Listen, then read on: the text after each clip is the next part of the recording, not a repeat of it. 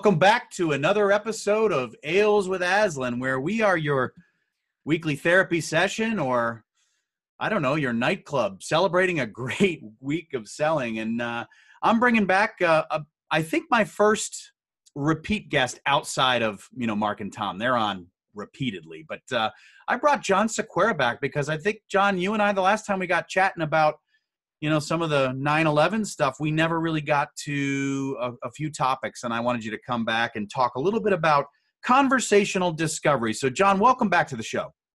Thanks for having me. Absolutely. Glad to be here. Yeah, it's so good to have you, and I know, here as we head into summer, we should really talk about the most important aspect of the show first, which is really the beverage that you've got in your hand. So why don't you tell us what you got there? Yeah, sure. I'm a little, reluctant to share this because it exposes some of my insecurity and or vanity. But beach season is coming up, and I'm trying to get in above average shape for me. So I am drinking Michelob Ultra. It is a macro brew. You may have heard of it. Has as few carbs as possible. And so it's the non-beer beer, and so that's what I'm drinking. I thought about coming up with a lie, but you know what? Let's just lean into the truth. That is exactly what I'm drinking. I think the truth is, as I've said on this show many times, much easier to remember. So I support complete truth. And by the way, it's easy to remember. It's easy to remember, but easier to get ridiculed. Well, so, and I don't think so here we go. Not by me. It's you're on one of my favorites. That's what was the old was it Schlitz, or I forget who had it in the 70s? The one beer to have when you're having more than one. I like that. I think Michelob Ultra might be that for me now. If I'm going to have a few, I'm going to have those because they're not going to fill you up, and you're not going to get overly rambunctious, if that makes sense. That's the definition of what I've learned to be labeled as session IPAs. If you're going to drink a real beer, there's a sect of IPAs that are called session IPAs, and they're lower in alcohol and therefore named session because it's the beer that is designed for if you're going to really buckle in and make it all happen, but you don't want to lose your job or your relationships in the process. And so that's the session IPA. I wish there was as unique and notable a kind of category for the Michelob Ultra. But you know what? The beer to have when you're having more than one. I love it. I love it. Well, I'm going to do something kind of springy, and I think probably going to be pretty tasty. I've not had this before. It's a Fat Bottom Brewing Company Wallflower. Spring Saison, if I'm saying that properly. I think there may be a little French influence into this beer. Yeah, it is. Yeah. That's what, if you want to be a nerd about it, Saison is the kind of the more provincial, country-oriented style brew from French countryside. I love it. So that's what's going on. Yeah. Yeah, the description I know a lot about beer. Okay, yeah. This is a fruit-forward seasonal beer offered only from March to May. It's like I said, out of Nashville. It pours pink and orange and carries notes of pear, giving it a refreshing sweetness that covers wonderfully. So 6.4 on the ABV. You're not going to be having too many of these if you want to keep those relationships healthy and holistic. Let's crack this. Well, good. You only have so much time if we're getting towards the end of May. So exactly. So better enjoy while you can. Ooh, listen to that pour. That's looking good there. I see the pink. Yeah, there we go. See? All right. Well, as we, we sip slowly here, let's talk about a really interesting topic, in my judgment, which is, a lot of sales reps, they have this method of discovery that can almost feel like interrogation, right? You've got this list of questions you have to answer to be able to figure out if this is an account you should be working with, right? And so what I want to focus on today with you, John, is really conversational discovery, where it doesn't feel like an interrogation. It feels like a carrying conversation to uncover, the if and when we should work together and what your problems are as a customer that my company might be able to solve. So, John, start us off with sort of a definition, if you will, of how you leverage conversational discovery to get things started. Yeah. So if I'm going to look at a definition of conversational discovery, it's the process of a conversation that ultimately gets the person you're talking to reveal honest feelings and opinions. Yeah. We talk about the idea of we can sell on logic, but the reality is we make emotional decisions and we justify them with logical alibis. So emotion's got to be there. And so Yeah. when we get too heavy into too logical of a set of discovery, usually around kind of features and benefits, trying to figure out what we should sell them, what ultimately ends up happening is you're able as a salesperson to build a logical case, right? Based on what you said, this makes the most sense. But the reality is, if we're going to get people really engaged, we need to have honest feelings and opinions exposed. And the only way to do that is to have a method of discovery, a method of a conversation that makes everyone comfortable and drives that level of receptivity where you can actually get information, get opinions that you might otherwise miss if you're just going down a linear discovery path. So that's where I would land as the definition and kind of the difference. I find a lot of salespeople live in the mode of discovery being either kind of pre-qualification. It's the salesperson trying to figure out, do I want to work with you? Are you good enough for me? That's that budget, your BANT, budget, authority, need, and timeline. And then they'll rush to the solution. Well, what is it that we really need to sell you? And that leaves a big old gap that is left untouched that otherwise would drive a level of customer intimacy with the interaction. Yeah, I love that. I love that definition. I mean, it's because receptivity is something that we focus so heavily on in our own company and in those that we work with. I do think I think it kind of comes up almost in every week on these episodes, and you've touched on how important, as much as you need to get information out of your client to help them, to be able to do that in sort of the most human and interactive way where it feels more like a conversation versus, the interrogation. That is exactly, what I think we need to be helping these folks with that are listening on the line. So, John, you've been at this game for such a long time. Do you have examples of, where you've used, conversational discovery and it's succeeded, and maybe, then we can kind of talk about maybe times where you've skipped a step or two and maybe that didn't work out so well, maybe giving some examples. Yeah, for sure.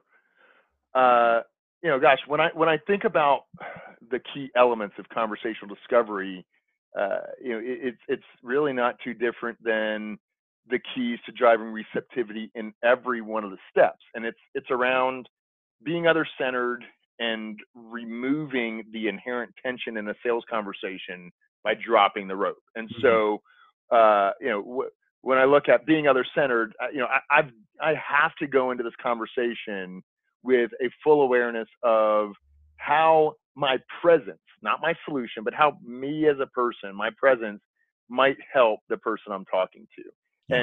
And in order to do that, I have to start way before I get to my solution and figuring out if that solution is crafted well for them. But I need to start with, what ultimate problem are they trying to figure out, and where are they in how they want to do this, how they slice and dice a potential issue. And then as I'm going through that conversation, each of those questions needs to have an other-centered reason attached to it, particularly where I might be getting information that could be sensitive in nature. What's the budget? What's your political structure? How do you get things like this approved? Those start getting into sensitive areas where if there's not a reason why that customer knows it's in their best interest to answer that question, they're likely to clam up. The other side is, hey, being aware that as I go through discovery, I might land on some sensitive subject matter, and ensuring that I articulate that I respect that person's right to choose to work with us, to move forward, or even in the intra-conversational flow to answer some of the questions that I might ask.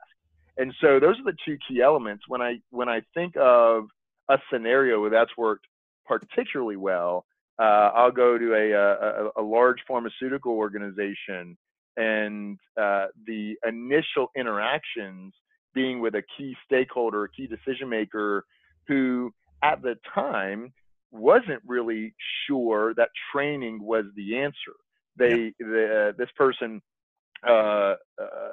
came to my attention through downloading a white paper that we had put out on an ad placement, and that white paper indicated maybe some interest in talking about how training would solve a sales problem, but candidly, it was really more of an information gathering. And so our initial conversations started with just the premise of, hey, we work with a lot of organizations that look like you, a series of different problems. I proposed a couple of them so that I could go first and show that I know a little bit about this industry. But I stepped back and really prefaced the conversation with, the purpose of this conversation is to get a sense of what brought you to this subject matter, where you're specifically trying to improve some communications within your sales organization, and to see where we can help.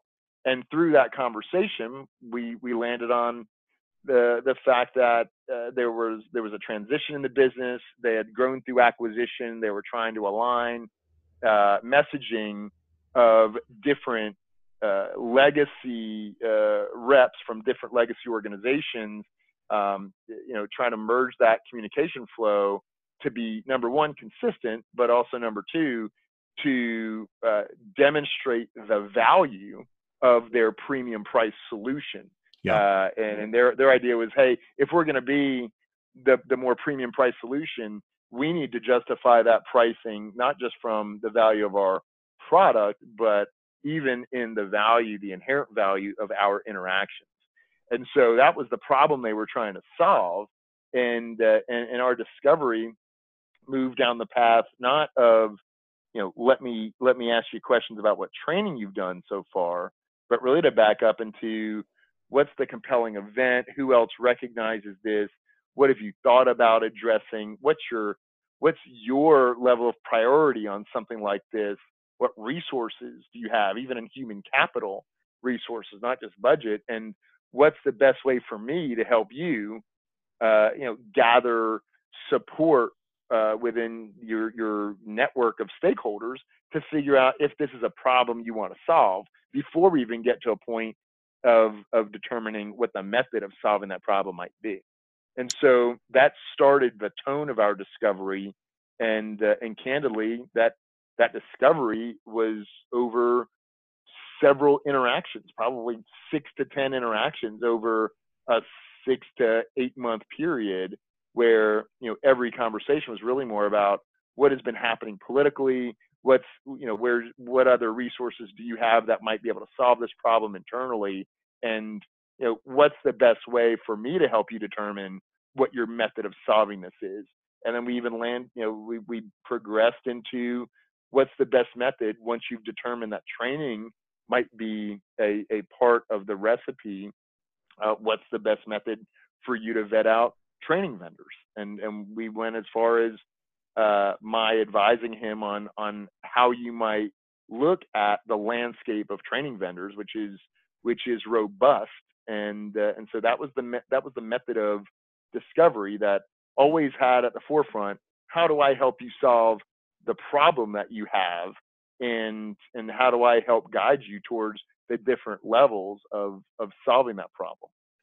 And what I love about that story is, first of all, I think just so people know, your background is in these heavy sort of consulting, we're selling, more of that consultant servicey kind of thing. And there might be people listening that are more in a transactional, they may sell widgets and hardware and maybe some software.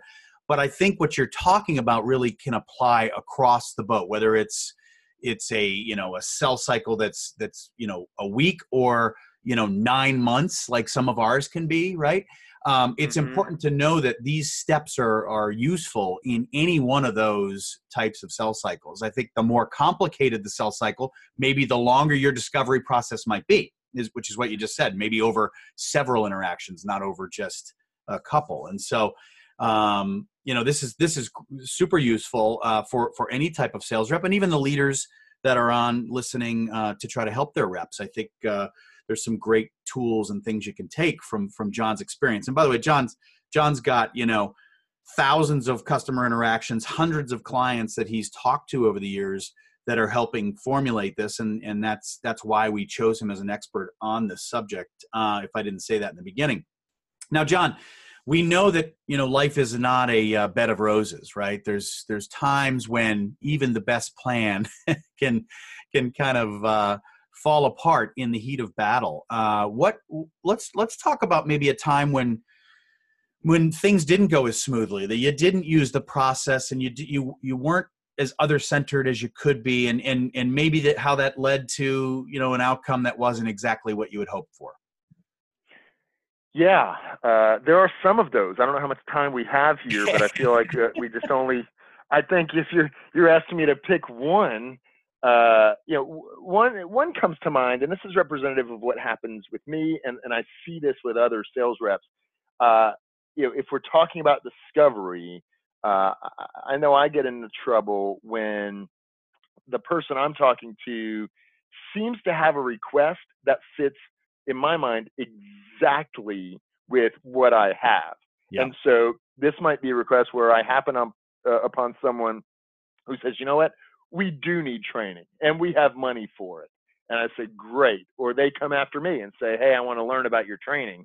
And what happens in those scenarios, and I'm picking one, is I've gone down the path of, because everything seems so aligned, my discovery does jump directly to, well, what's the best way to figure out what you need, and let's go into this method. And it's really, it becomes solution discovery rather than problem discovery. And yes. One particular example I can think of is one in which I was pursued, from someone who said, hey, we know some people who have gone through your training, they like it, we need training, let's go down the path. And I skipped a step and I didn't back up into, well, hold on a second, why do you even need training? And why is training important now? And what ultimate business problem are you trying to figure out? And oh, by the way, what does this mean for you personally in this win? Because it seemed like such a layup, I skipped the step that I would train time and time again. And so, sometimes there's a cobbler with holes in their shoes, and that scenario is one in which I did not take my own medicine.